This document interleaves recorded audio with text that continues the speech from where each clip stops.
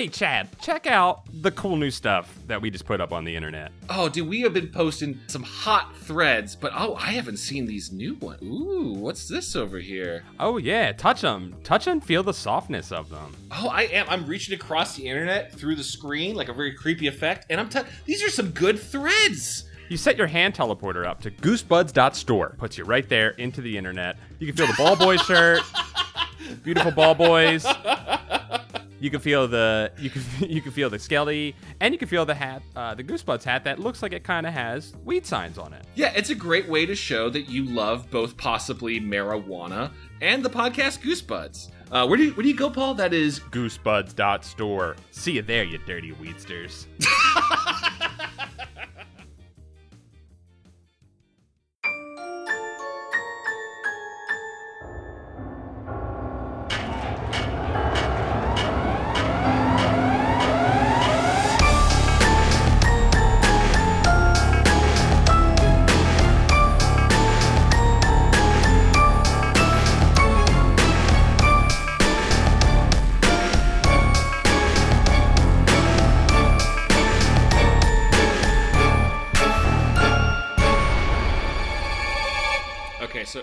So, oh man, I had a rough night to share with you.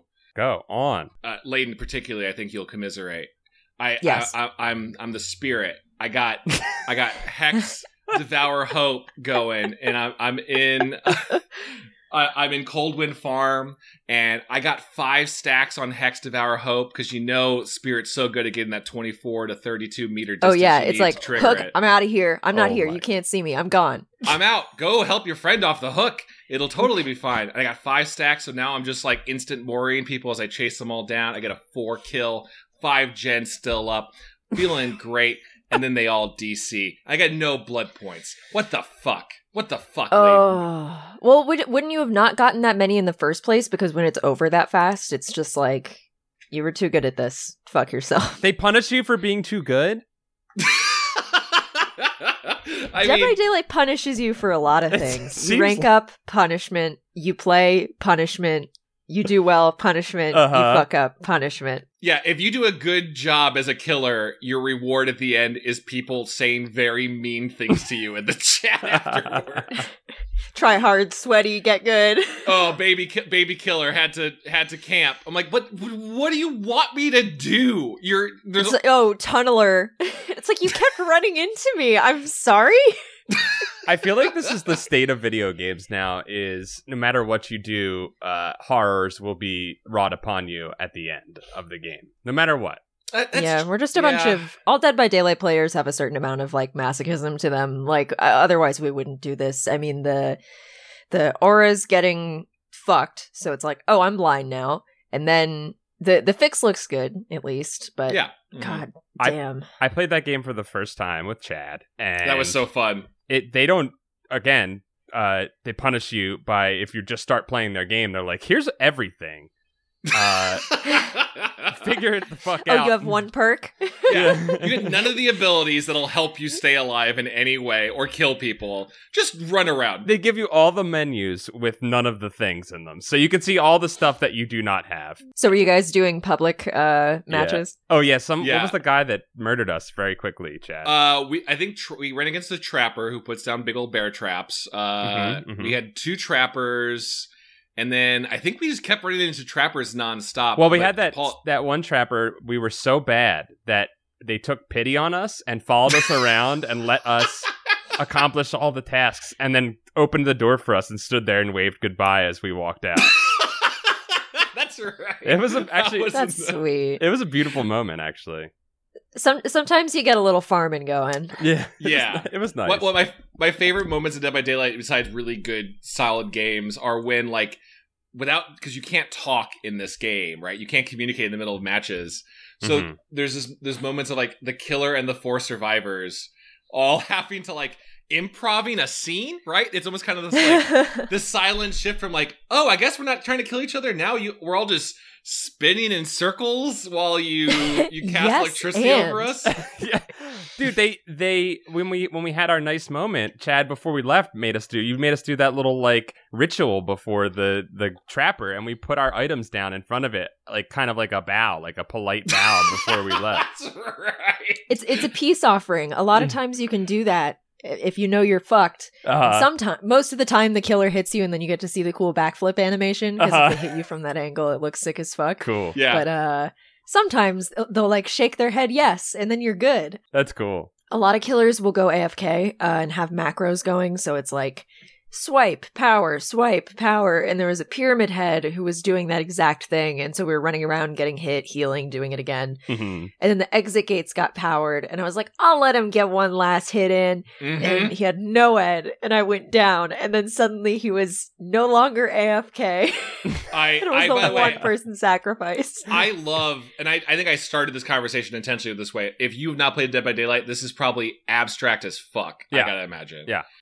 Well, you two were both talking a separate language at the beginning. Like literally, I could not I understood blood points. That's all I got was blood points, and it was like I'm learning how to speak. I'm learning how to read some Japanese, and it was like I recognized the one hiragana that I knew of all this, and I was like, oh, I got that one. I've got that one. Okay. I know that means water. You start running into like, oh yeah, I gotta wait out this DS, gotta bait the DS. God, I'm gonna get BT right now. Yeah. Paul had the best, and I gotta say, if you are everything but played Dead by Daylight, I gotta share that like when we played last Thursday, it was me who has played like 300 hours and still garbage. You, Paul, first timer. Kevin Cole, first timer, and our friend Josh, Omega Bagel, first timer, and just hearing you guys scream scatter and giggling as you run away from a man with a sword. It was so scary. So fucking it was great. So scary. I loved it. I loved watching I described the game as the feeling of being chased up a staircase. The game. Yeah, that's the best part about playing with friends, because you just get to hear them scream. And if you do you get that magical moment where it's like, oh, it's Michael Myers. Oh, he's being friendly. He's just looking at me. He's just staring at me. Uh-huh. No, he charges his power by staring at you. Run, you son of a bitch. Or like, is there blood supposed to be coming out of this generator? Dude, that sounds. Oh, that's awesome. I haven't. I feel like there's so much I haven't experienced yet. So Michael Myers just stares at you and builds power, and then does horrors to you. Yes, pretty much. He has like three tiers. So the first one, he has no terror radius. Yeah, so he can just get the drop on you. And if he gets to tier 3, everybody's a one hit down. And he's super fast. Oh, scary! And then you there's hear the little like Ghostface. you hear the little like Halloween theme, which is so cool. Yeah, but that's how you all know it's happening. So if you hear that, you're fucked. You're very scared then. Okay. I think Ghostface is even scarier. Lane, you're about to bring up Ghostface. Yes. He is like he's the only one who will consistently jump scare me, and like I love playing him. Playing against him makes me so nervous because like I just get, oh man, just the worst feeling. Where you're like, okay, I'm on a generator. I'm looking around me. I'm looking around me. Oh shit! It's so because just to help understand, if you haven't seen it, Ghostface from Scream has the same thing with Michael Myers, where you don't really hear him coming, and he gets powered by staring at you. But he also can crouch and peek around corners. So like you'll literally see a little spooky face just like staring out around a corner at you. You're like, that's not a bush. Oh god.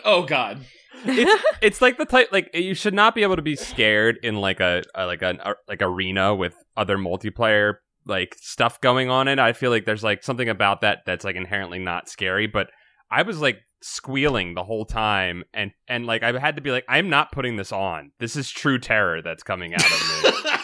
Yeah, well, it's most of the time it's not even that scary. It's just so intensely stressful that you're just like very on edge. Oh, fuck yeah. With Ghostface, it's funny to me because there are a bunch of killers, if you have like Kindred or Object of Obsession or any perk that lets you see everybody's auras. I love the walk animations on so many of the killers. Like, Ghostface is the only one who will run after you, which I think makes him a little bit scarier because once he's out of stealth, like he just puts the knife up and hoofs it after you. But like somebody like Bubba like kind of shuffles around like a little dingus. But my favorite is that my friend put it like this, that like Michael Myers is so scary when he's walking because he's walking like he desperately has to take a shit and is like clenching on the way to the bathroom, like the man has places to be. He has to murder you so he can go take a shit. Yeah, that's going to be a challenge in those coveralls. Yeah, right. He only has that one cosmetic too. Like that's a good power balance of like you could build evil within, right? I think that's the power he has. You build evil within, but after tier 3, you got to go find a closet to take a poop in. You have to find one of the lockers to like spend 30 seconds, and you walk out, and you're much faster and lighter. Yeah, I mean that's the true curse of like coveralls or jumpsuits or whatever. Like if you have to take a shit, you got to get fully naked like a toddler. Yeah. We should also probably introduce our guest, by the way. Sure. Welcome to Goose Buds. Welcome to Goose Buds. Hello. I'm Chad. I'm Paul. Dom is stuck in the Shadow Realm again. God, he's wandering in there. We gotta like do something. We get him out once, and then he instantly wanders back in. Yeah, it's tough. We gotta put a gate up or something. Mm-hmm. But we are joined by the wonderful Leighton, who you might know from Dream Daddy, amazing internet art, or being a pro Dead by Daylight player. Mm-hmm. That's a very funny thing to say. Thank you for the introduction. I appreciate that. Yeah, Business Insider interviewed me about my desk setup recently, and they were like, Leighton Gray, a Twitch streamer. I was like, wait, that's not. Did you recoil at the title, Twitch? You're like, no, that's not me. That ain't me. It's like, I divest from this. I'm never doing this again. I'm terminating my Twitch account. Don't call me that. That's a dirty word. I saw that. I didn't read the article. It was because you just have like amazing pink and pastel keyboards, right? Like I saw you like getting really into that. Oh, do you have like the cool like mechanical keyboard with all the swapped out cool buttons and stuff? Oh, dude, I have like 5 of them. I have a serious problem. I currently, my daily driver is I have a split keyboard with an ortholinear layout. So like instead of spacebar and stuff, you have thumb clusters. Okay. I got all my macros set up. Woo! I have, let's see, I have this one. I got clear and brown switches on this. I have another one that's red switches. I have another one that's brown switches. I have another one that's razor greens. I have a macro pad. Like, damn. And you're like, please stop me. Please stop me from doing this. Somebody, please, for the love of God, take my drop account away from me and unsubscribe from r/mechanical keyboards. It's disgusting. What determines what color or scheme you're going with on your keyboard? Is it like what your task is? Like, I'm hacking today? Or is it more like your moods? Most of mine are pink, actually. Again, I have a problem, but I have like a pink CRT on my desk, and you gotta have the unified aesthetic. Oh yeah. But yeah, you buy keycap sets. The one that I have on my keyboard right now is SA Vileplume. If anybody cares to Google that, it's yellow and pink and navy, and it's just really nice. SA Vileplume. I want to see this. Oh, that is gorgeous. Yeah, I'm looking at it. Leighton, I want to see you do one of those kind of like, I can't even remember what magazine did it before the pandemic, but there's like very much celebrity, like, 37 questions about me. And then you get like a tour of their home. I wanted to just be you doing one of those for like Vogue, but it's just about your keyboards. Yeah, I could do that. I mean, on our, I have my own podcast, Late Night with Brian Wecht, that we also have a Patreon for, and I end up, we do a couple of videos a month for the top tier, and like most of mine are mechanical keyboard related. I'm just like, hey, I'm going to clean this. Hope you're getting your money's worth. You're doing ASMR now. This is what you're doing. This is what you're doing to me. Just as I run my fingers over these mechanical keys, clack, clack, clack, clack, clack, clack, clack, clack, clack. It's not the worst idea. Yeah, wait, hold on. Let's hear it. Two seconds. Okay. I knocked all my audio equipment off my desk. This is such a good shit show of an episode. I love the distant screaming. I'm a fucking professional. Will my headphones reach this far? Am I gonna do it again? Are you gonna do it again? Oh shit. It sounded like you just hit a big gong. Yeah. It's like you're banging your head on stuff. Got a real like Wayne Selinsky vibe going on right now. That's my professionalism gong. I have to hit it every time. So I'm serious about audio engineering. Yeah, I'm picturing something out of a Kingsman or a Bond movie where like the walls of your bedroom open up and just this like nice display of different keyboard setups all like meticulously laid out for you to choose from. I wonder today, what are we gonna be typing with? Okay, so I have a switch tester, which is this thing. Okay. You can hear a lot of different ones. That sounds great. Nice. So is it just to make sure everything's up on the up and up? The tester? It's sort of like a sampler. So if you want to like go buy full sets for you to put in your hot swap keyboards or for you to solder in, it's like, oh, here are all the different types. Like here's a really tactile one. Those are Zelios's. We got some speed copper bronze. We got jade box switch. We got a couple of other box switches here. You know, you got your tactile, you got your clicky. All the good. It's like a wine connoisseur. I like this. Yeah, right? This is keyboard sommelier. Yeah, exactly. Would you like to sniff the escape button before I install it? We've got notes of a Commodore 64 keyboard here. Our special tonight is a clear switch 60%. Goes very well with an empty wallet. So should we address not the elephant? What? What? The elephant in the room. I mean, like. So we were all. I was trying to think of a spookier animal than an elephant, but elephants, while gentle, can be terrifying. Rhinos are deadly. They're pretty spooky. Rhinos are pretty fucking scary. Yeah, and that play Rhinoceros, but everyone turned into rhinos. That's pretty scary. According to the book that I read and that Leighton read today, all animals, especially dogs and cats, are very scary. But Chad, apparently, go on. Well, I'm mad. So, like, I read a different book than both of you, but also, like, just to understand, like Leighton, we have been working to get this episode for a while now. Yeah, we started this in the before times when you were in the Game Grumps office, and I happened to be wearing my Goosebumps Say Cheese and Die t-shirt. Yeah. That might have been in, like, February, maybe. That was another world ago, and we have ordered multiple copies of this book. Yep. Not realizing that the special 10 spooky stories is not actually a descriptive title of the books, but instead just this is a design. It's a design error here. We've got a design error. Yeah, there are multiple, we have at least 5 books called 10 Spooky Stories. Yeah, they all have the same name, but they're differentiated in their special edition number, which I just thought was a cool name. Like, I thought it was like each one had a cool new cover, maybe. Yeah, so does your version have this really fucked up skeleton frog on it? No, does yours? Yeah, I got Skeleton Frog. Yeah, it's, why does it have human femurs? Like, it's just like, clearly they looked at a human skeleton and were like, yeah, frogs look like that, right? Oh, he is proportionally a fucking monster. Yeah, even from a exaggeration. I want to look up an actual frog skeleton. I'm going to do this right the fuck now. They got the turtle skeleton right, in my opinion. I don't know. I mean, I'm not a doctor, but I think that is what a turtle skeleton would look like. Yo, frog skeletons are fucked up. Let's see what they look like here. Frog skeleton. Okay, yeah. Let's all make sure we're looking at, like, scientifically accurate. Oh! It's like, they put a tibia and a fibia on this motherfucker. It doesn't need it.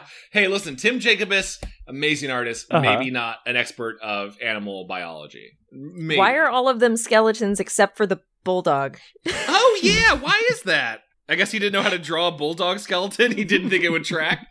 Or that, like, a dog skeleton would be too disturbing, but a human skeleton in converse that's somehow the same size as this very large frog in a snapback is. I don't. I think that dog is actually coming to eat and bury all of these skeleton creatures that are hanging out. Oh, he wants to munch. He's coming for a munch. Wait, so I read that one with frog skeletons on the cover. Leighton, did you got different copies of different books? Because the mail kept getting delayed. Mm-hmm. Support the U.S. Postal Service, by the way. Of course. Support the U.S. Postal Service. Yes. It got delayed for months, and I kept ordering different copies, not realizing I was giving you different books. Yeah, so I now have... Thank you for the veritable collection. Beautiful. So wait, the ones that you read, mine started with the haunted guitar. Oh. Yeah, I had a haunted guitar. Oh, so I'm the wrong one. Ha, Paul! Oh, shit! I am the wrong one this time. Okay. Mine is awesome because it has Tim Jacobus no limitations on this one, drew 6 curlies on the front of my book. One of which has a sick headband and skeleton hair. That happens, right? Your hair keeps growing. Skeletons have hair for that reason. Our skeleton also has a little triangle of hair. Does on it? him. Yeah, I think the default, either whether they're curly or not, has a mohawk because that was cool. You guys have Jughead curly for sure. Like that's like a military curly. Wait, so are the skeletons curlies? What's the deal? This is a Jake Busey in Starship Troopers type haircut. It's very like cut your hair hippie type of curly you guys have. Yeah, Leighton, curly is the cool laughing skeleton who isn't in any of the books. He's just a cool skeleton that hangs out with all the other Goosebumps mascots. Oh God! To be a mascot skeleton in the 90s. No cares in the world other than our kids reading your books. Yeah. Wait. So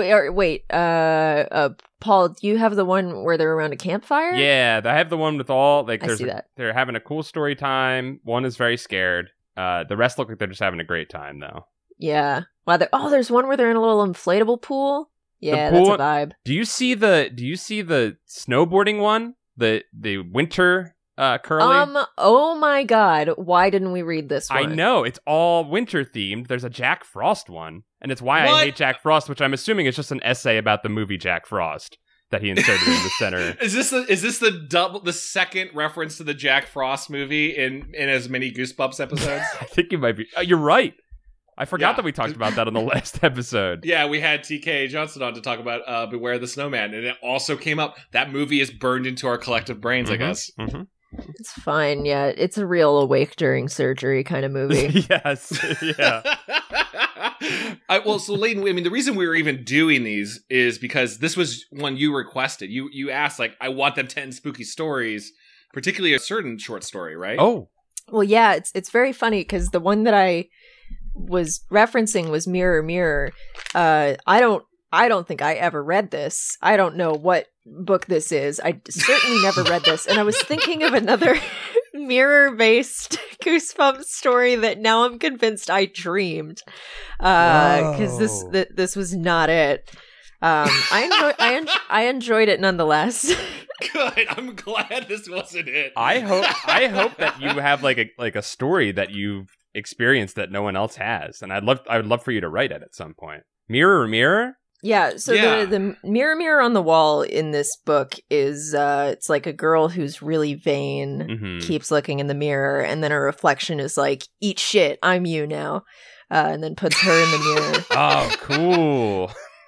Which is a cool story, yeah. Yeah, the one that I remember was like a girl goes into like a mirror world or like some sort of doorway or portal that I thought was a mirror, and then is sort of in a strange different place. Either that or my child brain embellished the fuck out of this story. Sure. Well, yeah, because at first I thought maybe you were referring to Let's Get Invisible, which is the full book about like, oh, this mirror turns you into ghosts and kids from another dimension are slipping through. But like, even the one you're describing. Oh, that might have been it.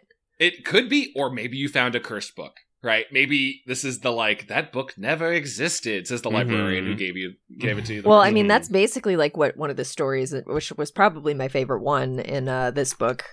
The what was it? The TV one. Tune in tomorrow. Oh yeah, I want to talk about. I guess like we could just kind of like select our favorite short stories. I was gonna say, I think you'll have to tell me about the stories because I read 10 other short stories that you have never heard of before and don't know anything about. Well, Paul, we also want to hear those too. But yeah, do you? Yeah. Okay. I just want to know the log lines at least, or like the half premises. Okay. All right. I'll do that for you. I mean, like, we should say before we get into this, like, too, like. What's your like history with Goosebumps besides inventing entire books in your head that didn't exist? I don't know. I've always been into this spooky shit to some degree or another, and I would always go for them in school. Of like, I'm not going to read. Well, I'm lying and saying that I didn't read Magic Tree House. I was all about Magic Tree House, but I was like, I need something a little bit more edgelord. A little headier. So I went for the Goosebumps. Yeah. Went for the scary stories to tell in the dark, of course. Yeah, I've always really enjoyed Goosebumps. I especially like when I was really young, I had a family member in like hospice care, but like for some reason they thought it was appropriate that for like the kids, which a kid's room in a hospice center is like a very grim place. Sure. Yeah. But they had like they almost exclusively had Goosebumps books. They're like, hey, you thinking about death? Yeah, I mean, death is just the beginning, is what they wanted kids to pick up on. Like, look at this, these fun ghosts who all had a whole life after this. Maybe your grandma's gonna come back as a cool skeleton. That's so dark, but also real. Oh my god. Yeah. So I blame that. That really radicalized me. It's like finding a communist pamphlet when you're 13 and it just changes your life. That definitely grew a mohawk onto your skeleton. It made it radical as fuck. I'm hanging up. I'm gone. Goodbye. I'm done. I mean, yeah. I guess let's like talk about some of our favorite ones because we covered 20 short stories in this episode essentially. Like Layden, when you read Mirror Mirror, I'm assuming did you jump to that one thinking that's like this is it, this is the story I thought it was. Well, it was the second to last one. I wanted to build up to it, get Good. that So you went suspense. Then I got to it and was like, "What the fuck?" Okay, so you went in order. You went through the whole book. You didn't skip around. Yeah, because I'm a God-fearing fucking. I play by the rules. Of course, yeah. Oh, You gotta play by the rules. We're all If we've good. learned anything from Goosebumps stories, if you don't go by the rules, you're fucked. Oh, you lied to your parents about brushing your teeth. Good luck. Mhm. This summer camp where you're gonna Groundhog Day it. Which one is that? I don't. The sound when you Groundhog Day at a camp. I don't remember that one. Yeah, it's like There's a a- summer camp where like the guy's trying to figure out, well, what do I do? What do I do so I can stop replaying this day and then realize that he lied to his mom about brushing his teeth and then he brushes his teeth and it's fine. I don't know if I remember that one yet. I can't wait to find it. That's definitely not Camp Jelly Jam or No, Camp it's not. Nightmare. It's not Camp I Jelly. do love me some Camp Jelly Jam. Yo, Camp Jelly Jam is actually a good Goosebumps book. That one rocks. Yeah, I love the one where the kid gets turned into a bee. Great Yeah, time. Love it. Because it's Oh, just like, yeah. you know what? I am going to kill myself to make this stop. It's grim. It's the best ones are grim. Yeah, there's some good grim ones in the book that I read that I'll have to tell you about. There, I think there is one that involves a self-sack at the end too, which is great. Okay. Self-sack. Wait, I have a question. In you guys' opinion, what's the most fucked up Goosebumps book? Ooh. I've Most fucked up. I've been saying this since the beginning. The second book, no, hold on. Sorry, the fourth book, Say Cheese and Die, it revolves around the camera that when you take a picture of it, Mhm. it makes bad things happen to you and people die from it. And the kids Right. use the camera to take a picture of a man at the end who dies. They murder a man at the end of the book. Mhm. That's pretty fucked. They commit murder and then they revisit those kids later and they're not upset about the fact that they murdered a man with this camera. They knowingly killed a man. In cold blood. In cold blood. Is that the same one as I don't know if it's the first or second Say Cheese where a kid just gets like murdered on a baseball stadium or a baseball field? Like a bat thwacks him in the back of the head. I think it's a later one where they have that. Okay. Yeah, that one's pretty fucked up. Yeah, they're pretty messed up. I don't know if it's scary, but I always go back to Shocker on Shock Street in terms of that like twist of these kids were Mhm. even real and they were robots meant to test out a theme park. Like that, beyond being dumb as a twist, it makes me go just like, I don't know, what does reality even mean anymore? Like, can you even believe that your life is, it's very much like kids' first Matrix, right? Yes. Like, oh my God. It's like when I was playing SimCity 2000 and you can read the newspaper in the game and you read the one article and it's about a kid who's playing SimCity in school inside of SimCity and he's like, makes me wonder if like, what if I'm in a video game right now? And I remember reading that as a kid and being like, that was my first Matrix.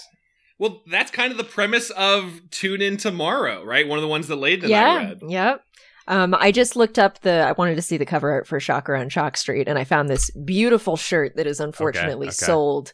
Oh, Look at how fucking sick that is. I definitely saw that shirt on sale at Kohl's when I was 12, and I wish I had bought it. that is dope as hell.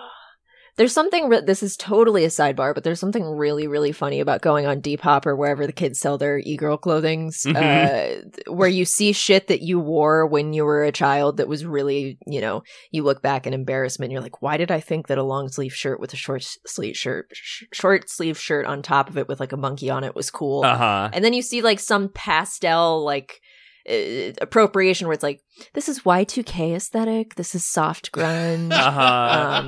It's like, what? Excuse me, what the fuck? Yep. This is cool now? No. Yeah. No, it was never cool. It wasn't cool when I did it then. It's not cool now.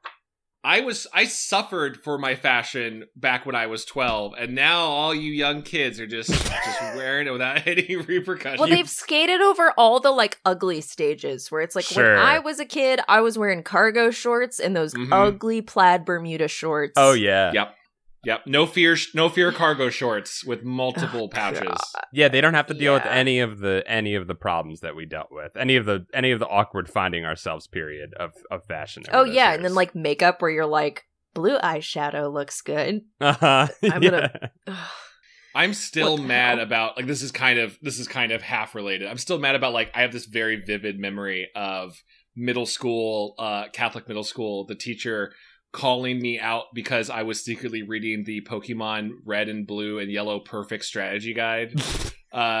And like she called me out and the entire class just like mocked me and made fun of me. Like, what a fucking dork. And now people are just like walking around with like Pikachu earrings. Like, motherfucker, I was ahead of the game, I guess. Okay, cool. Look, Chad, you stormed the beachhead, and you Yeah. were a hero, okay? Ahead of your time. Yeah, you'll be remembered as a hero, don't worry. I love Okay, so yeah. let's Go ahead, let's Layden. talk about these spooky stories. Yeah. Yes, Oh, please. yeah. Please, thank you for getting us back on task, Layden. Thank you. Well, no, because my podcast is the same way where I'll just be like, you guys think Danny Elfman is hot? Do you want to talk about this for 45 minutes and then not address any of the things that we thought we were going to talk about? Guest, I don't give a fuck. Do you think Danny Elfman is hot? Guest, what about Philip Seymour Hoffman? Don't argue with me. You guys like Taco Bell? Are you sad about cheesy Fiesta potatoes leaving? Anyway. I am subscribing to all of these stances, Layden, by the way. I'm 10 for 10 on all of these. Hey, I'd say Philip love it. Seymour Hoffman is at his hottest in not Magnolia, the other P.T. Anderson. The Master. Not the master. Boogie Nights? No, fuck. Oh shit. What am I? I'm Big Lebowski. No, He's sexiest in Big Adam, Lebowski. The Adam Sandler one, Punch Drunk Love. Punch Drunk Love. Oh. Oh, yeah. Shut the fuck up. Shut the fuck. Shut. You know what? No, he's It's hottest in Todd Salon's 1998 classic, Happiness. Oh yeah, that's definitely peak You Philip were Seymour. nothing. You were zero. I was kind of feeling Silver Fox Hunger Games Philip Seymour Hoffman, just like Hmm. Okay. thinking about ways to kill kids, just looking over this like hologram table about how can I make the Hunger Games. We all just want Philip Seymour Hoffman to punish us. That's all it is. Yeah. Oh, step on my throat, Philip Seymour Yeah. Hoffman. I want to see more of him. Aw. Every day I miss Philip Seymour Hoffman. I think about, so there was for a while a tweet going around that was like, it's this scene in Along Came Polly, a bad movie, Oh is God. the greatest pratfall of all time because it's 0% telegraphed. It's like him walking into the ballroom or whatever and like no warning, just completely. It's like the most expert piece of physical comedy I've ever seen. Wait, Philip Seymour Hoffman's also in Along Came Polly and does a pratfall? Hold on, I'm finding this so you can watch it. Also, there's a great scene in that movie where it's like him talking to a boardroom that's just like fucking expert. I'm so excited. I have that memory, like, I've seen that movie so many times because it was on my college TV station, like the ones in the dorms that show free movies. And I just, what a miserable film. What a pleasant time Along Came Polly was. There's like the period in Adam Sandler and Ben Stiller's careers where they're like, you could be in like mainstream romantic comedies. And this is the beginning of the Ben Stiller period. I'm gonna watch. Yeah. This is that like, okay, I'm looking at this call. This is like video titled Best Movie Fall Along Came Polly.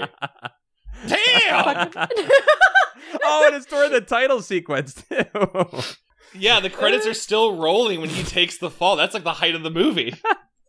Is this like the introduction to his character in the movie? I think so. Oh, that's beautiful. Oh, God, I want that kind of timing, you know?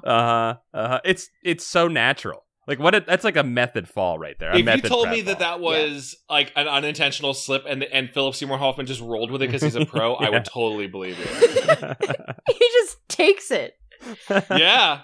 Yeah, well, God. it's like Malkovich getting hit on the back of his head during that scene from Being John Malkovich and just like Just not supposed to rolling be with in the it. film, but he just rolls with it. It'll be one of the best parts. Yeah, Seymour it's Hoffman. Leonardo cutting his hand, right? It's the moment where Yeah. they should have stopped, where they should have called cut, but they kept going. What's the best one? Is it that or I'm also a big fan of the Hateful Eight smashing the guitar and it's the actual priceless guitar. Yeah. and Jennifer Lee, is that her name, right? Yes, Jennifer Jason Leigh. Yeah, she's like genuinely reacting to the guitar being destroyed. Is a pretty beautiful. good one. It's beautiful. Leighton, I just want to say congratulations on using your example of how we get distracted on podcasts, and then we further got distracted on this podcast. It was beautiful. Yeah. Hey, got him. It's also all of us just going like, please don't make me talk about these stupid books. Please don't make me Do we fucking have talk to? about... Do we have to talk about them? How about we each talk about a short story that resonated with us in some way, Okay. whether good or bad? Okay. I liked. I really liked the first one actually in our book of 10 short stories, The Haunted Guitar, because it was RL's take on Crossroads story of a blues book. Okay. I guess the only way to do these like 13-page stories is just kind of give you the rundown of. Well, can I say overall, reading a 10 story book, I realized that like this is just each one of these was a full Goosebumps book condensed down into about 10-15 pages, and it is very good for the stories. Very, very good. Yeah, my God. Totally agree. Like this example of this haunted guitar one by page 3. You're talking to the boy is talking to a ghost named Memphis Willie. Memphis Willie, yeah. Memphis And this Willie. is Gertie, my guitar. I know. I was enjoying all of this. Like, oh, RL, you better watch out. You're getting into some dangerous territory, RL. But like by page 3 or 4, Willie is telling you like, I just can't stop playing this guitar. Oh, it's like the music just won't stop, but maybe you want to play this guitar? I'm like, yeah, this is the end of the book. This is the turn of the story. Sure. At the very least. I agree with you, Paul. Like, they work so much faster as kind of like little digestible. You know what? They're quick bites. They're quick bites. Yes, yeah. These are genius. We should make a platform for these. We should make a platform where you can just only read these on your phone, quick bites. And you can't share them. Do not share them. Oh yeah, the big failure of Quibi or whatever the fuck. That's the failure. Yes, it's the non-shareability. I mean, like it's exclusive. One might argue. Yeah, exactly. I mean, in the one in the Haunted Guitar, the title also tells you everything you need to know about it. I think most of these, the first one in my book that I read by accident, that was the wrong book, is called The Werewolf's First Night, and it's literally just about the first night this kid becomes a werewolf, and they spoils it with the title. Anyways, go on. Sorry, that's kind of rad. I mean, I'm just saying, like, in terms of, there's not much more than kind of the hook and the premise in each one. It's he, picks up this guitar and suddenly Memphis Willie is just gone, and he can't stop playing it. And my only note is they talk about how tough it is. Like, oh, my fingers are starting to hurt, and I really can't set the guitar down. Like, to be fair, if this is like your first time playing guitar, your fingers would be like cut the fuck. Oh yeah, up. Like, yeah. I think there's like a VH1 like anthology series about spooky stories that did this exact thing of. It's not that they invented it. It's all the devil at the crossroads, right? Selling your soul to be able to play the guitar. But like that leaned into you sign this deal to be an amazing guitar player, and because you can't stop, you're like cutting your hands up on the strings, and like you're just bleeding more and more. It's a cool idea. There's not much more to this one and then he played forever. Right. Yeah, and then the dad comes in and it's like, yeah, man, play the hits, keep going. Now you're playing my music. Yeah, exactly. That's that good old fashioned bluegrass that we 90s parents love. Just doing some Dave Matthews Band. Oh my god, that'd be awesome. I heard he can't stop playing. It's going march. Yeah. Yeah, just full on yacht rock, man. I mean, I thought that the second one was pretty good too, but Leighton, you already alluded to it with Tune In Tomorrow. Yeah. Do you want to talk about it a little bit? Yeah, Tune In Tomorrow is... I love how every single character in a Goosebumps story is very explicit about, hi, my name is Jake. I'm 12 years old. But this second one is this girl starts watching a soap opera, and then everything that happens in the soap opera suddenly happens to her. Oh, but she shit. like won't catch on it. So like the turn at the end is that like the TV turns off, and it was a show within a show, and the people watching the show were like, damn, that bitch is stupid. Can't believe she didn't figure that out. Yeah, there's three levels in the fake out. Okay. That I think, Paul, you essentially pitched earlier. Like the SimCity thing? Yeah, like you're following Elizabeth, who is bored. And I also love that the town's called, I kept thinking it was called Watergate, but it's called Westgate. So I was like, what a strange connection. Oh, the kids will certainly appreciate this reference to a presidential scandal. But like, Elizabeth is bored with nothing to do, but thankfully they have cable and like 72 channels. Mm-hmm. And I just thought the detail that it's needed for the premise, but that she's like, you know what sounds good? A soap opera. Like, there's nothing I would rather watch less as a kid than Days of Our Lives. I'm looking at the trivia for this one. Apparently, she is from Philadelphia, and of course, it references Rocky in it because we are just stuck to that. Yeah, movie. I wanted to ask you about that, Paul, on your take on it. There's a kind of mean letter where there's a whole side plot about Elizabeth having a friend back in Philly, and they share a hamster. Are they really mean? Is the friend really mean? They're kind of mean. Like, I don't know. It's supposed to be paying off that, like, you know, the girl on the TV that she's watching, her name is like Eleanor, but it's spelled wrong. Like Elinor. Oh, yeah, I see that. If your name is spelled like that, let me know. Would love to know, but I think someone misspelled it.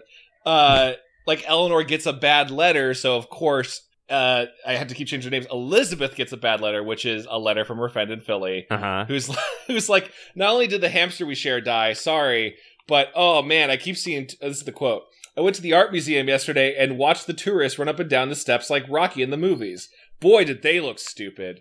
Is that a thing that Philadelphia people believe? Oh, Paul? yeah, we do hate that. We do absolutely. I mean, like, we hate everything here, though. We find a way to hate every single thing. So... That's just a higher level of hate for us, though, yes. Okay. I thought that this letter, like the turn in this letter was worse than the actual ending of the story because it's after that, it's, you know, like, ah ha ha, tourists are dumb. Then, quote, Liz, the letter continued, I know I promised I would visit you this summer, but Kathy Morrison asked me to go to her place at the Jersey Shore. I hope you understand. P.S. Lucky escaped from his cage last week. We looked all over, but we didn't find him until it was too late. I buried him in the yard. Sorry. Damn. Yeah, like that's it. Ice cold. Well, fuck you. I like Kathy Morrison better. Also, your hamster ate shit. Sorry. Yeah, joke's on her. Jersey Shore sucks. She buried the lead with that, though. She really did. Yeah, you got to sandwich that in between. You got to be like, "Hope you're doing well. Have you played the new Sega Genesis game? Meanwhile, by the way, Lucky died." But also, Jersey Shore sounds cool. Like you gotta sandwich it in there. Oh yeah. I had a hamster dying story. I guess that's a real, like, I'm not burying the lead. That's just straight up. You know, when you're a kid and they do the like, oh, there's a class hamster and everybody gets it for like a day or a week or whatever. I got the class hamster and it fucking died. It died on you? It died on my round, not through any negligence. Right. But then my mom wrapped it in tinfoil and put it in the freezer because she didn't know what else to do with it. And then you go back to school and you're a pariah. Like, yeah, we treated him like a thing of lasagna. Sorry. You can thaw them out or put it in the oven at 425 for 30 minutes. You get a nice little roast out of it. You get a little bit of gravy in that pan. You get some chopped up onions. That's food. And yeah, like Layden has already covered, the end twist of that soap opera is that very weirdly formatted pullout in the last paragraph that while Elizabeth is opening the door, implied to be bad luck, Lisa is watching it in another reality and is frustrated that Elizabeth, her show Life with Elizabeth, is not going anywhere interesting. Right. Well, here's a question for you. In a lot of these stories, how many of the kids were like desperately stupid? Because there were like multiple, like where you're just like, wow, this kid is like, there's a couple times where in just overall reading all these Goosebumps books that you're like, R.L. Stine really does not respect the intelligence of children. R.L. Stine hates children. I think he hates yeah. children. I think he does. Well, I don't know. He's- You tell me. One of the stories in this book is called Stuck in 1957, where a girl finds a pair of cat eye glasses, goes back to the 50s, and at the beginning of the story, she's like, I love my hair. My hair is so fucking dope. I'm going to wash my hair. And then her fake 50s mom cuts her bangs so they look stupid. Oh. She finally gets back to the present, and she's like, I can't go to school with these bangs. I gotta go back to the 50s. Fuck this. So then she goes and lives in the 50s. One? That's insane. It's right before Mirror Mirror. Oh yeah, I think I somehow skipped over it. That's so nuts. Somebody That's the didn't turn. do the reading. I did. Well, I'm gonna tell listen, the I teacher. wasn't even sure I was reading the right book at this point. So I was. That's Well, I mean, that's it's like the story turn. after that is just the Treehouse of Horror, where they start cooking the kids in the school. That's cool. Yeah, that Treehouse of Horror was pretty cool. It's pretty dope. I'm always advocating for more child death in cinema. I'm with you. Anytime a child died in one of these books, I felt satisfied. And there's a couple. How many child deaths did you guys get? I think I got at least 4. Hold on, let me I think should have about done a it. kill count while I was going through it. There's like an implied 2 death in Live Bait. Okay. Yeah. Marcy is the twist is that all the kids are orangutans, which Okay. is funny. Mm-hmm. The ghost sitter. Oh yeah, there's the implication that the entire family is gonna die in that one. Okay. Yeah, I mean, I Spelling. guess at the end of like Tomorrow one, the soap opera one, like presumably that character died, but are they even real? So does it matter? Right. Right. The lunchbox one, there was the very real threat of starving to death. That one was kind of upsetting in that regard.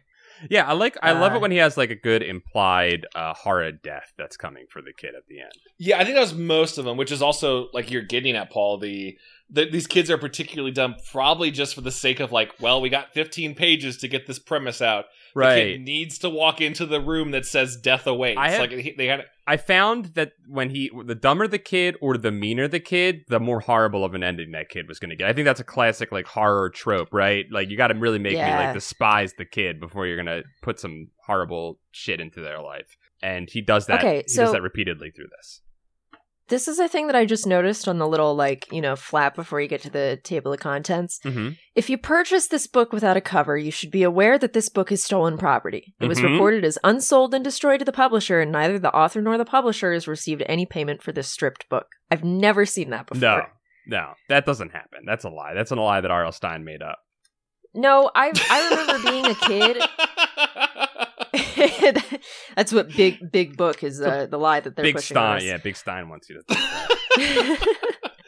that. But the when I was a kid in school, like I feel like the Goosebumps books never had a fucking cover. Really? They'd just be like, I don't know what this one is. Yeah, Were they being ripped off by like some vandal? Or did you go to a criminal somebody school? who really hates R.L. Stein. It's like, oh, you hate kids? Well, I hate you.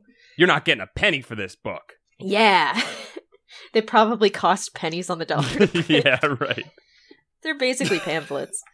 So wait, Paul, tell us about the mystery stories in your book. And the thing is, you could have not read this book and you could completely bullshit and we would believe you. So keeping that in mind. I will make up a couple stories and see if you guys believe me that those actually happened. So be ready to shout those out when you figure out that I'm lying. Okay. Jonathan Frakes' voice, fact or fiction? Never happened. That was a lie. We got you. Not this time. I'll say this is definitely real. There's a story where a kid has a friend called Dweezil the Weasel. And I thought that was cool. I thought that was a really cool 90s name. Like, that's some Pauly Shore. How is Dweezil spelled? Ready for this? It's even better, because Weasel's not even spelled right. Dweezil spelled... Dweezil was spelled D-W-E-E-Z-E-L. Dweezil. Oh, It's almost like Dweezil Zappa. Like, he's getting close to Dweezil Zappa territory. Yeah, what is this, a Neil Gaiman character? Yeah, What's right, going on? yeah, right. And then Weasel is spelled like Weasel, but with a Z as well. I guess because he's kind of a punk. I get... Sure. Okay. Does Dweezil the Weasel die? Sadly, Dweezil the Weasel lives, and the kid in the book, I think, dies at the end of it. So Dweezil gets to live and carry on being Dweezil the Weasel for the rest of his life. Wait, what's the premise of that one? What's like the hook? This one's great because it's mentioned on the back of the book, but the back of the book gets the plot wrong, which is great. So in this one, it's about a hot day in the summer in I'm assuming New York City, and the kid lives in a high-rise apartment. and it's super hot, and he's got this fish tank that he like loves looking in. And one day he figures out that he can do this series of hand motions where he draws on the water, and then it sucks him into the water, and he becomes fish-sized. On the back of the book, in the back of the book, it says he turns into a fish, but it's very clear in the book that he does not turn into a fish, but a very small version of himself, and swims around in the tank, and he kills one of the fish with a spear in his fish tank.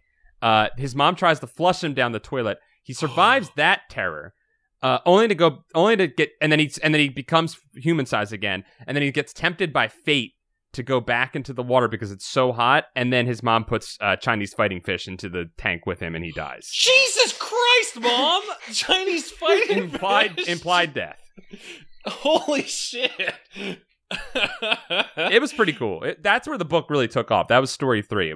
It really started to kick off on that at that point. I mean, the way you're describing it, Paul, when you said like getting sucked into the pipe, I was picturing that like Junji Ito, the Kamigawa fault side of thing of like getting stretched into like a human, a pipe-sized human, as opposed to this is my hole. This is my hole. I must go in it, Mom. I was getting some Ito vibes from this book. Actually, there were a couple of them where I was like reading it. I was like, this is giving me some Ito shit here. There's one that's all about horniness for gummy candy. Like it's just straight up about a bunch of kids that are just horny for gummy candy. Like they're like all about it, and they discover a monster on the beach, a sucker monster that that is also horny for gummy candy. And literally the whole thing, it just revolves around these kids being obsessed with eating gummy worms, and that's the whole thing, the whole book. It's crazy. What's the turn? They're just so horny for it. They just like they fuck a bag of gummy worms or what? Basically. It's those big like 5-foot like gummy worm ones you always saw on those like novelty internet sites, and they're just like, oh, I just gotta keep eating this endless gummy worm. I gotta keep going. Again, in Junji, gotta deep throat this gummy. In Ito fashion, they're just horny for some gummies, and it kills them. It's fucking weird. It's like truly a weird story. Like these kids are like getting beat up by bullies. The bully smells gummies. He can smell the gummy candy on the kids. Which look, can either of you smell a gummy candy? Like, can you smell it from far away through someone's clothes? Sour Patch watermelons. Okay, maybe those. That's true. I say if you're cracking open like a tub of them and that stored air is coming out, you definitely can smell the gummy. Sure, but in a kid's like sweaty pants, no. Oh, no, I would be really worried about that. It was weird. I'm trying to think of other really good ones. There were some actual good ones in mine. There's one called The Cat's Tale, which was like super like Pet Sematary-ish, where this cat tried to kill this girl, and it had this really creepy rhyme that it kept whispering to her about 9 lives and how it was going to steal hers before its 9 lives ran out. And then she has to kill the cat, which I found very disturbing. She kills the cat. There's a lot of pet killing in mine for some reason. Yeah. And then R.L. Stein hates children and hates animals. Pets. And that's right. Like I said at the beginning, Leighton, I thought you would read the same one as me. He really hates pets and Poison Ivy as a indoor kid. Also, I totally get that. He makes Poison Ivy into a monster in one of his stories in this one. But he hates nature, basically. There's also there's a crazy one where this girl finds a shell. This is very Junji Ito as well. Finds a shell on the beach, and there's a tiny voice inside of it screaming, "Help me." And she keeps talking to the shell. Also, she's horny for shells. And because she's going to take it back to school and everyone's going to love her shell collection, which is totally like, as a dorky kid, the kind of, delusion that you suffer from that you think will finally make people like you is her shell collection delusion is one of those. And she finds this shell and it's screaming for her to help it. It tells her to go inside of a cave. She goes inside. She witnesses a bunch of horrors, and then she finds all with the promise of, when I take you into this cave and you help me, you're going to find the greatest, biggest shell of all time, and you're going to be famous because people are going to love this famous giant shell. And then what do you guys think happens? I'll let you guess. She's in the shell and she's the one saying, "Help me." That's what I thought too. I thought, I thought you'd go into the shell and become some sort of slug monster. That's what I thought too. I thought that's the better ending. I agree with both of you that's the better ending. What actually happens is it's just a giant hermit crab, and it was a baby hermit crab talking to her in the small shell, and it led the food to her mom, and that was the ending. Wow. So there seem to be some like really common overarching themes here, because we had one in ours that was like kids go fishing. This creepy old man is using them as bait to catch a bigger fish. Mm-hmm. And then it seems like a lot of them are like, I am going to lead you to a creature that is going to eat you. Yes, definitely. And then there's like the joke ones. Like there's something strange about Marcy in this one, which is like bunch of kids hanging out, being rowdy. There's another kid who's staring at him and won't do anything. And at the end, she's like, yeah, this is study number 10. Like they've accepted me into their own. And it's like, oh yeah, I just now realized I'm an orangutan. Those are the best ones, because it's like, joke's on you, you idiot reader. You read this whole story and it was stupid, you know? I'm trying to think of like the classical novel version of that twist, right? Well, I never said that they were humans in like a classic work of fiction. You know, H.G. Wells wrote I was gonna say there's like I can't think of. It's like kind of like Twilight Zone-y, right? There were like some Twilight Zone ones where they would like flip you at the end and they'd be like, surprise, the whole time, or like the Planet of the Apes, surprise, it was on Earth the whole time, you know? Right, like, yeah. They get you with those classic twists. Or they were actually really big or normal size, and they were tiny. Mm-hmm, yes, they get you with those old chestnuts. It feels cheaper in at least books like this, particularly because the trick, right, or the illusion, the misdirect that they're doing is on a withholding of information, as opposed to, yeah, you're right. The Twilight Zone. I'm thinking of, I can't remember the name of the episode, the one where like everyone is hideous and has kind of like pig faces, and they like, that is a twist, but you're also like aware of the concept early on and then getting to play with it, as opposed to, well, I didn't say they had noses, so haha. Like, got him. Got him. It's such a different feeling. I'll give you, like, it's not quite the same, but it was like one of those moments that like really pissed me off, because it was just a stupid detail to begin with that RL brought back later. So there's one in this called which one is it? It's You Gotta Believe Me, it's called.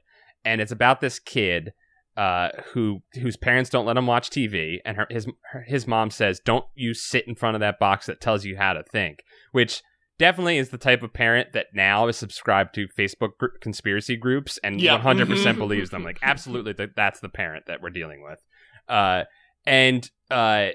He's not allowed to watch TV, so he spends all of his nights upstairs in his room looking out into the sky with a telescope, and he says he always sees UFOs. And he's got an older sister who picks on him, and she's always sneaking out early to put on makeup, which is a weird thing that R.L. Stine says. R.L. Stine hates makeup. There are many of these that are like, girl was vain. Yeah. She should die. She should die for that, right. That's enough of a flaw. She dies now. There's that, and then there's his younger brother, who the only feature this kid is given is that he likes to make giant balls of aluminum foil. And I'm gonna cut to the chase. I kind of get it. I kind of get that appeal, I guess. I guess, but like that's the kid's only feature, his only characteristic. And so like I'm like, okay, well I'll just waltz past that weird detail and just keep going with the story. And then you get to the end of it. He finds out that aliens are gonna invade. He wants to reflect their alien like brainwaves back at them, so he needs to make a giant aluminum foil mirror. He keeps calling it. And he doesn't have enough foil, and then he goes and he steals his brother's aluminum foil ball. And it's just like, okay, like, R.L. got to the end of this story and was like, fuck, I gotta invent another sibling so that I can give this kid a little more aluminum foil. And he throws that in there. And it's just like, those are like you're saying, like the types of things where you're like, come on, man. Come on. You like withheld some information from me, or you gave me some like bullshit information that seemed useless just so you could use it at the end. Also, the kid goes to Joe Piscopo High School. I'm so curious what the ideation process for these is for old RL. Like, it's just my son's eating gummy worms. Yes, what if kids were like really horny for gummy worms? Horny for these gummy worms. I think RL went to the mall to buy shoes from like Eddie Bauer. And he saw a kid in a food court just like smacking his lips, eating gummy worms. And he could smell it. Like he could smell the scent of it. And this is like the one time a month that RL would leave his house because he has asthma. And like he just saw this kid and hated him. Right. Just like he just stared at this like little 5-year-old, just gummy smeared all over his face, and like, I'm gonna write a story about that kid being horny for gummy worms. I truly think we've said it multiple times during this, but I do think that he hates kids, and I think that he wants to enact horrors upon them. I think this is like a source of pleasure for him. It's like, I'm glad that he has this outlet, because God knows what he'd be doing otherwise. Yes. We avoided a serial killer. This is one serial killer avoided with R.L. Stine. You know, I'm proud of him. He's good. Like, this is better than therapy. It's like, Yes. I hate kids. I wish they would fucking eat shit and die. I'm gonna put a skeleton frog on this. Yeah, fuck it. Who cares? That's gonna scare them. Let's get some trauma in here, baby. Can you imagine an alternate universe where RL wasn't an author, and there's like the Mindhunter dudes are like, who is this RLS? And why is he leaving mohawked skeletons? He's shaving all of their heads, their bodies. What is he doing? He leaves behind notes that are like the Zodiac letter, but it's like, if you think you should catch me, turn to page 54. Oh my god. No. He's writing notes about sour smells and falling hard on your hands and knees, you know, all the classic tropes. Yeah, it's like, here's my manifesto, and then they're like, Jesus Christ, what's the psychological profile on this man? There's just so much stuff about kids being stupid. I think we've dialed in on the core essence of RL even more than we ever have before. Hold on, I do have to say something. I've been looking at the wiki page for the one you two read because I needed to, you know, see like what you guys were dealing with. Yeah. There's a second author listed on your book. Oh shit, I didn't notice that. Mm-hmm. Carolyn Crimmy. Carolyn Crimmy. I'm looking to see where it's listed on the actual paper at all. Is she written in there at all? Because apparently he had a second writer going. I do not see anything Neither in the do I. Now, something about Leighton section that we talk about all the time is the definite ghostwriters that were absolutely helping to churn out these books, right? Yeah. Well, and there's also, I've read a lot of stuff, like, you know, I read a lot of writing, fucking writing Let's Plays. Hey guys, what's up? Today we're going to be talking about Oxford commas. Be sure to smash that motherfucking like. I'm definitely team Oxford comma, by the way. But like, he churns these out in like 2 days or something ridiculous like that. Yeah. Well, there's that. So that makes sense. There's also that quote, Chad. I think you posted it recently, where he said, "My books mean nothing," which I think is really funny. God. I wanted, all right. If we're gonna talk about, let's talk about that. Nisha. All right, dude. That one broke me. Someone in, you know what it was? It was in our Discord. Mm-hmm. Some fans were sharing. Some listeners were sharing. It's presumptuous to say fans, but if you're in the Discord, I guess you're a fan. We're sharing a YouTube comic reviewer who is breaking down RL's recent run on Swamp Thing. Mm-hmm. Swamp Thing. I literally always get Swamp Thing and Man Thing confused every time. It's Swamp Thing, right? The show? The Marvel comics. Swamp okay, Thing. Gotcha. Man Thing is Marvel. Swamp No, Thing you're is right. DC. It is Man Thing. Yes. Yeah, Man Thing, and I like Man Thing actually more. But like RL did a recent run of Man Thing, and if you haven't seen it, Leighton, it is like the cringe. I hate using the word cringe. It's the cringiest dialogue of trying to be cool. Like, you know, old characters. Like, Man Thing talks like just a dude's doing puns, which is not what fucking Man Thing is. Mm-hmm. He's not Hold a on, pun I'm man. looking at... But like jokes about like an ancient angel that Man Thing interacts with, making jokes about Bitcoin. And Man Thing finds a boot in the swamp and goes, it's a boot. It's a bummer. It's not my size. Size 412. Nice. It's like it's jovial Bob Stein taking one of the scariest Marvel properties and making him just a fucking clod. Goofing it up. Horrendous. It's genuinely really bad comics, and the art's great. It's a shame. the art does look really nice. Yeah, the whatever illustrator, penciler, like inkers who got teamed up with RL, I'm so sorry because you deserved better. But there's some quotes from RL. I'm trying to find them in the Discord. He literally, it's basically him saying, "I don't stand by anything." It's his version of that quote. I know. I'm gonna find it because it's such an important quote to me. Like it when I found this, I wanted to actually share it with you all because this is like This is like him admitting his sins. Well, this is the end of the Jinx, Uh-huh. where Robert Durst says, "I killed them all." Like I killed them all. that. I did. I did. I don't know what happened to him.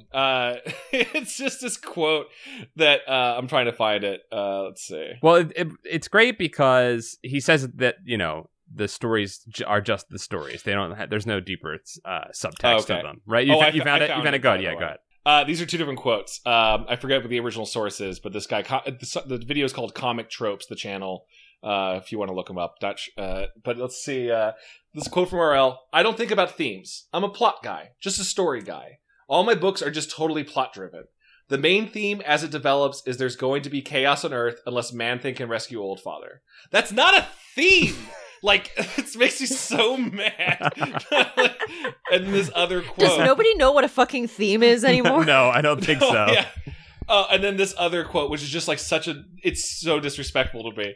No, I just write a plot. I plan everything. I plan every Goosebump book. I do an outline. Fucking bullshit, by the way. You do not have an outline.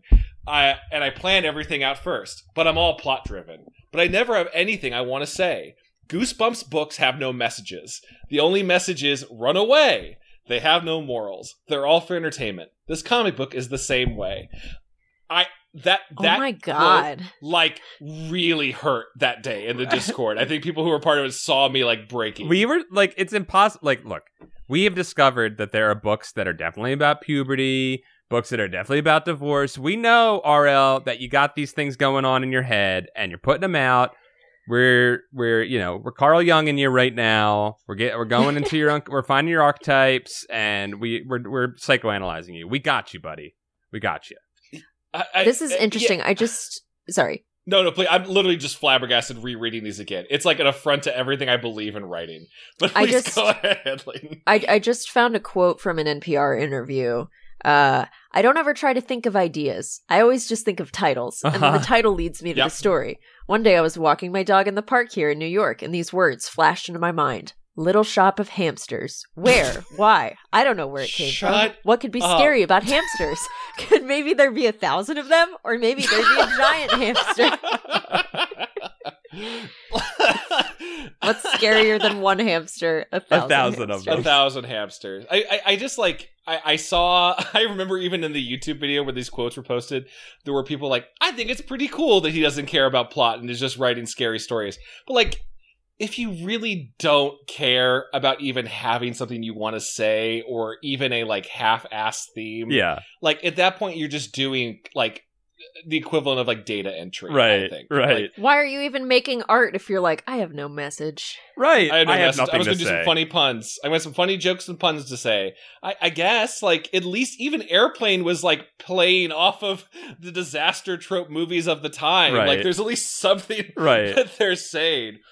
Yeah, it's like, do you respect children so little that you're like, they don't even deserve a message. This is just words on a page. Those little shits wouldn't even understand it if I had a message in these things. They wouldn't even care. This little gummy eating snots. Like I don't know. I bet if you even asked Michael Bay about Transformers, he could at least pull out of his ass that it's the first one's about like a teenage rebellion and getting their first car or something.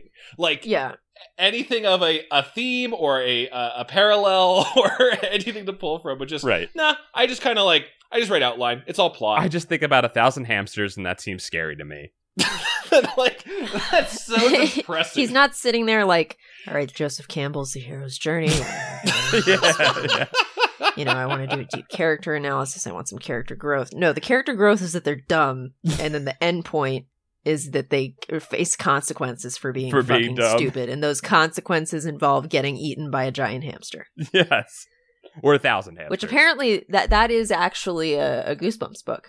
Hold on. Oh yeah. Well, yes. I don't know which one he's referring to. At first, I thought maybe he retroactively came up with Monster Blood 2 that way, but no, it's because that has a hamster getting large. I don't know what the 1,000 hamster one is. Is there another hamster book? Little Shop of Hamsters.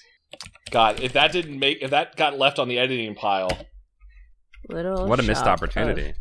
Hamsters. Maybe it's. Oh no, it's a book. Is it Goosebumps 2000?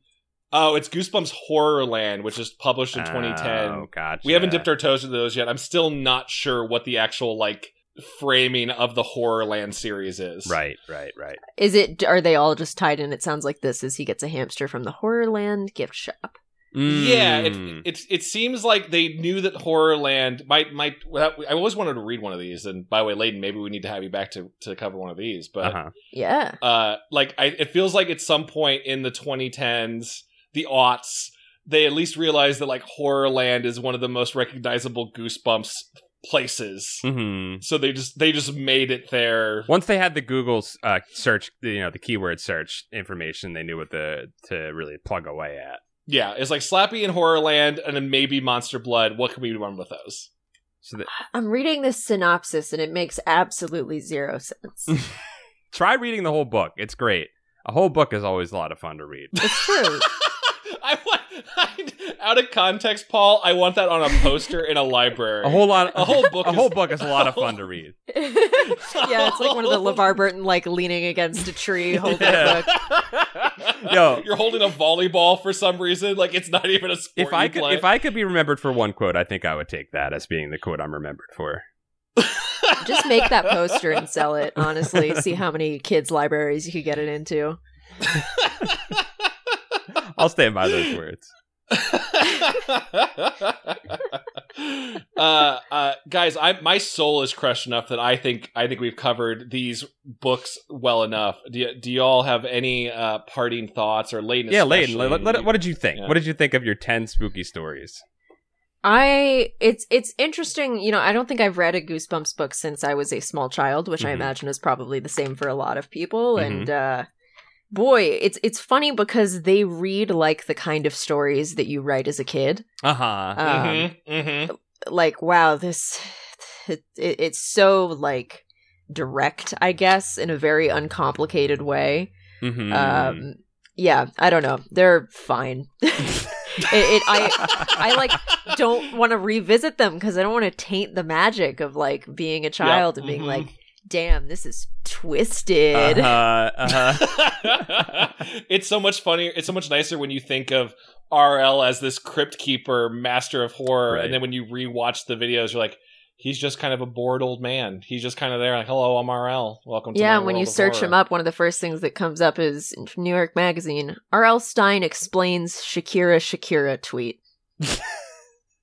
Well, okay. I see. Also, I want to know everything about that, and it's almost better not. Yeah, some things are better left.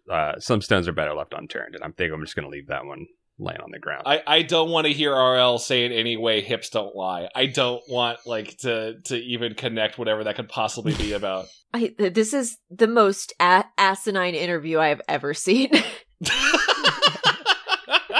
I'm not kidding. Hold on, look at this shit. Let's see. Okay. This is on New York Mag. Wow. If you're looking up, R.L. Stine explains that Shakira tweet. God, just look at him. The image is great. Just look how miserable he looks as he's in that image Photoshop next to Shakira. Oh, so he just tweeted Shakira, huh? And now this is an article. I thought there was more to the tweet. No, in July 7th, 2018, just Shakira, exclamation. But he just thought it would be funny to tweet Shakira. I was walking down the street and I thought Shakira, and I felt that would be a good tweet. Have you seen the movie Zootopia? Zootopia, the one with the bunny rabbits? Yeah, I really liked that gazelle character. I can't explain it. I don't know why. This is the shortest interview ever. This must have taken like 2 minutes. The reporter called, asked like 6 questions, and was like, "I'm out of here."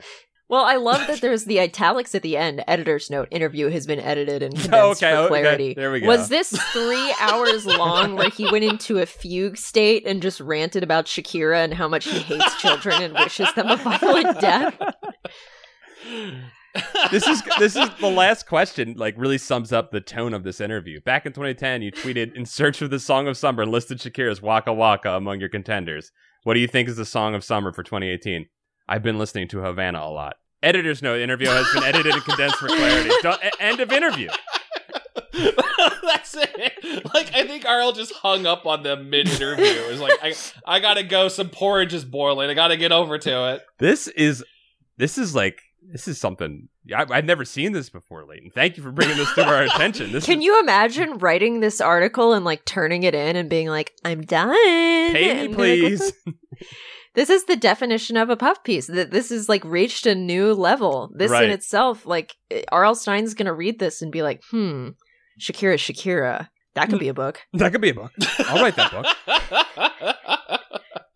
And then the follow-up tweet, everybody Wang Chung tonight, which is great. Okay. Yeah, and then sure. I mean, it's a good song. Has anybody ever written like a parody Goosebumps book about R.L. Stein specifically? Because there's the Goof Flumps. There is books, Goof Flumps, and we haven't read one of those yet. What the heck is that? I had those because I was just buying everything Goosebumps I could find. Parody series written by Tom Hughes under the pseudonym R.U. Slime. Okay. Really got him. Mm-hmm. Got him. He put out 2 books, Stay Out of the Bathroom and Eat Cheese and Barf. Mm-hmm. Really high-end parody books. That's very close to Leighton, to your title that you came up with, Eat Shit and Die, which was another good. Maybe you should write that book, Eat Shit and Die, and it's about R.L. Eat Shit and Die, written by Enitz L.R. And it's like a misery story where you just capture RL and keep him alive. It's like, RL, I have you chained in a room. On the opposite end is chained a child. Every day the chain will get 1 foot longer. One of you will have to eat the other. It's only a matter of time. Face your worst fears, RL. It's time. Your time has come. Wait, doesn't the Goosebumps movie with Jack Black, isn't he R.L. Stein? Oh yeah, he is. I guess that's making fun of him. It's pretty nice to RL, honestly. Yeah. It's pretty kind to him. He isn't like unhinged child killer? No, and then he's doesn't also have a John Wayne Gacy style Under the House Cemetery. God, that's a they should have not tasteful joke. Don't worry. No, don't worry. I'm fine. I'm fine with it. I mean, like, we love to get dark. I'd say it's pretty nice. The movie's pretty nice to RL. We still haven't watched the second one. We need to. Yeah. And RL's at the end of the first movie as a cameo, playing Mr. Black as a. Do you get it? They swapped. Jack Black and RL swapped places. That's so clever.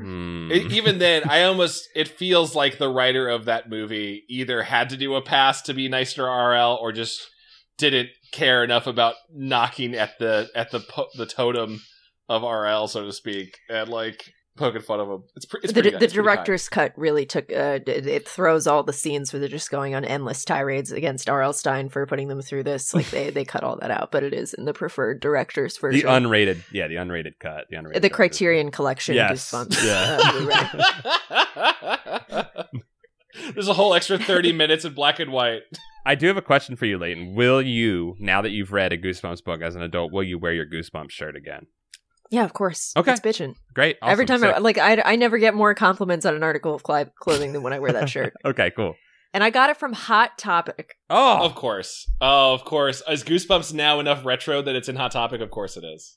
Yeah, of course. Of course it is.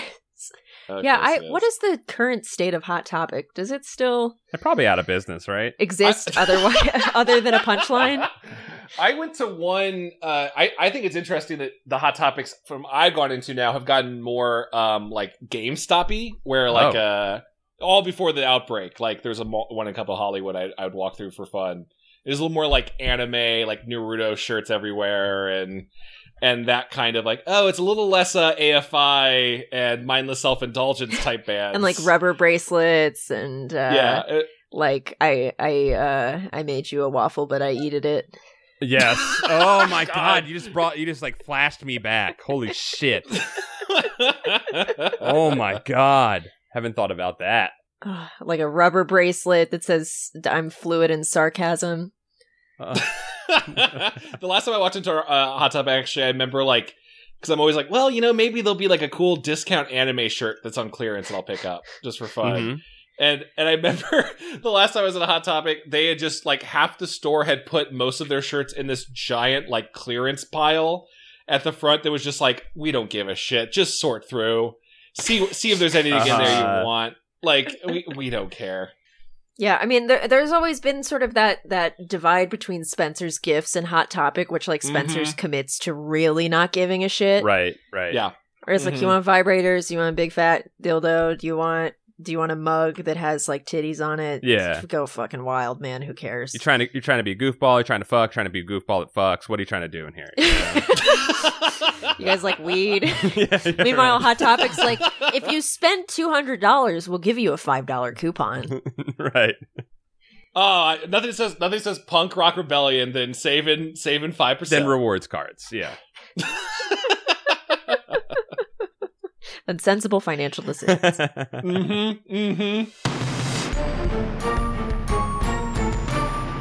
Guys, I think that's good. I think we goosebumped. I think we goosebumped. We bumped Layden, it up. Thank you so much for joining us. Yeah, this was delightful. Thanks for having me. It was a pleasure. Of course, it took a long time for the stars to align, but it was definitely a pleasure and a blast. We hope that this story can inspire your works in the future. Mm-hmm. Maybe more what not to do than to do. What are you talking about? Every single title of everything I'm doing now is going to have a stupid pun. It's going to have inaccurate skeletons on it. And this has really stoked a deeper hatred of children in me. So thank you, RL. An inspiration to us all. Business Insider's coming back. I'll say this much. They're coming back for that second interview because they're going to need to get the profile. Shakira. That's all you got to tweet.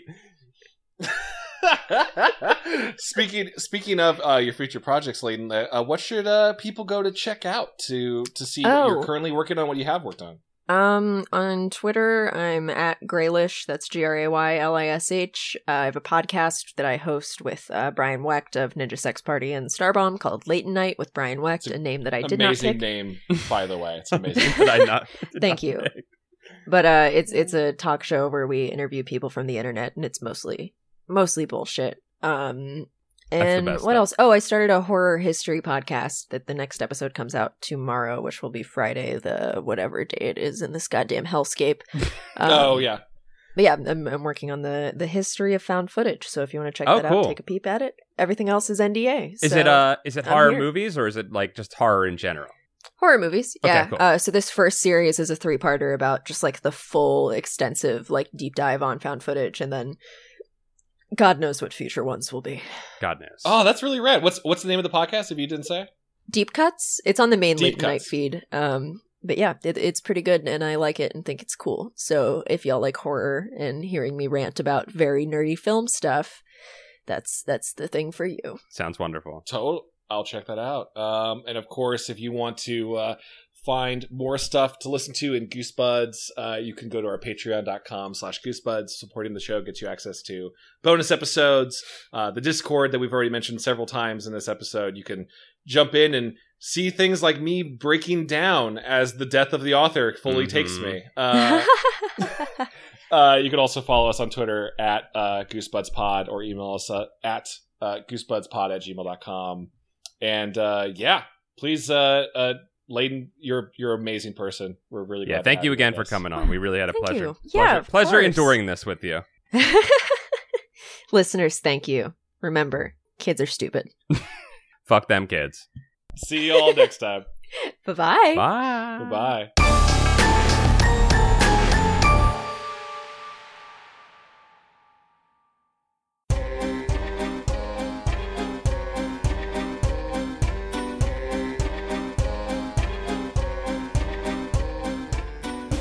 And now, a reading from the Book of Names. We'd like to thank these Patreon supporters. First off, we're starting with Hollis Hornbeak, Stefan, Jive Turkey Kuwabara, Michael McDowell, Cameron Murphy Audio, Josh Robertson, David Cron, Nick Hinkle, Mickey C, Nathan Dolezal, Fred Atkins, Mike Lanteri, Clayton C, Ailcade, Buddy Morrill, Natu Pearl Henderson, Mel Dipson, Jared Mason, Jim Greaves, Zang Keith, Joshua Lopez, Danky McStanky, Afshin, Dango Twiss, Jennifer Britton, Aaron T. Strunk, Victor, Zenticles didn't start the fire, it was always burning since the world's been turning, Brian Wells, Becca McWilliams, Stealth Bates, Patrick Reynolds, Joseph Miranda, Robert Moon, Scott Colopy, Jason Crooker, Third Sergio, Jonas Blatterman, John Keaty, Miguel Pardo, Clay Castle, Kath, Christina Doling, Matthew, it came from fan mail, Matt the Half-Court Warlock Bachelor, Reinfected, Sniggy, Tyler Penner, Maddie, Gregory D. Warren, Ishak Arafin, Mikey Jello, Alan Saylor, Chosen One, Sam Hash, Paul Grasso. Cody Redfield, Joe, remember to save early and often. Scott. Trans Rights, Rich Hilborn. Walter Frazier, Aiden Alexander Dice. Bradford Coulter, Jin Kay. Dylan Vaughn, Justin Wagman. Taylor Dierks, Joshua Jacobwitz. 2 in the slink, 1 also in the slink, all 3 in the slink then. Tommy got a tummy full of murder wasps. Hoey. Ryan Shell, The John D. and Catherine T. MacArthur Foundation. Cardboard Walk, Trendy Moron. Leviathan, Rug. Up and Champ, Trent Davis. Alicia Grafe, Vincent Modica. Connor Church, Heath Robinson. Luke Noodles, Low Belly Hate Me. Joe Gorman, Carl. Brock Graham, Hugh Bolin. Zam Bambino. Blake Alvarez. Space Tiger. Anthony Kuwabara, Brooke X. Boil Oyster, Boney. Elusive Koala, Christian Vanskever. Yanni Markovina, Brian Hobgood. Joe, Zach Connor. Corey Shelley, Nathan Remick. Jesus Christ, Jordan Lockwood. Jake Young, Foolish for Deborah. Jeremy Lowe, Joe Spooky Digital Ghost. Tierney. Anxious Serve, Tom Whitham. Devaldi, Kevin Hamilton. Valhalla Black, Llama Consultant. Patreon_donator, yo, Carewise Gamgee. Reed Stubendick, Andrew Making Me So at Home. Jadzik. Joey Evans, Goose Time. John the Howling Eye Duda, Cameron Hansen. Nicholas Johnson, Elizabeth Steenweg. Eric England, Andrew Evans. Lord Cornwallis, Generally Depressing. Swag Bumps Night at Camp Yellow Squire, Just Garrett. Mike Roch, haha, gotcha, it's actually Spencer. Oh, Spencer. Goon Cahoots. Cardamom Birkenbino, Anthony from Let's Watch Something. Daddy's Happy Apple Boy, Dylan McCann. Etonomore, Snesh Chalmers. I know I said Snesh Chalmers. SNES Chalmers. I don't say that. I don't say Snes. Yeah, Dan. straightforward, non-funny name for Dom. I'm sure he appreciates it. Chris Pittman. Glenn, Jacob the Rough Hand. Buffcat, Germ Juice. Sean Minogue, Jonas Enevoldsen. Dylan Eads, RL Slink. Boss Garrettson, Zach Bush. Egg Baby, Dr. Worm. John Pigeon Hat Barber, Stinklich. Calamity Carl, JR Chip. Chip Handsome, The Voyant. Claire. Jared Nudie, Alex Moon the Robot Dog. Matt McKellen, Sarah Kemp. Nick Johnson. Tanya Turtle. Gonna interrupt you other 2 guys for a sec to plug my great new website, johns-story.com. Full disclosure, I looked up that URL. Looks like it's fan fiction about Halo, maybe? I don't know. Follow at your own risk. Also, check it out. Adam Morocco. Stephen Day, Chili Dish Gambino. Caden Franklin, Bad Vibes Jr. Oze, Brett. Ryan Carroll, Spencer Kimball. Sadie Kitson, S. Jeremy Bowser, Wacky Username. Robert Edward Hodgson Jr., Manuel Aviles. Megan McCormick Mason, Adam You Goofed. The Slink of Fate, Juan Jalapena. Ninja Bread Men, note the plural, Jimmy Soul. Hood Lemon, Muscles Bear. Mud Bark, Matthew Stevens. Cameron, Jacob Foster. Got Little Old Moi Pretty Freaked, Milky Nug. Parker Lee, Dakota Campion. Russell Gore, Timothy Misodulakis. Keith Halcrow, Clay McCarthy. Aogen, Ashley W. Wesley, Wade Norcross. Chris, Keeper of the Mastosphere Nelson, Stinkline the Goblin. Nata S, saying backwards, Taylor Shedden. Wonderskin, Ham_boat. Nicholas Butler, Kelly Sestair. Jordan Slamsy, Raymond Hernandez. Comfy System, The Venomous Viper, The Crow Fence. Maggins, Zach Carey, or Zach's Curry, Cod Salmon. Flemily, Nicole Watkins. Matthew Sutton, Jeffrey Owen Cahy, Wolf Slore. Who's Ryan? Who is Ryan? Who's Ryan? Kelsey Kinnamon, Peanutberg. Dylan Napier, And we'd like to welcome these new patrons to the Book of Names. welcome Kit, Xavier Jimenez. Dr. Chocula. and welcome new Patreon Rum Daddy. Brendan Arafin. Welcome new Patreon Robert Allen Cook III. Chris Boutrakis. Welcome Liam Neeson's Doe, and welcome Aislinn Jeline. And the Shrekonomicon. Welcome to the Book of Names. We love you all so very, very much. Everyone, please stay safe.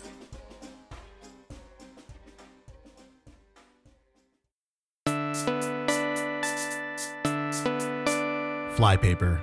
The work of the people, Owned by the people. Supported by the people. visit flypaper.fm.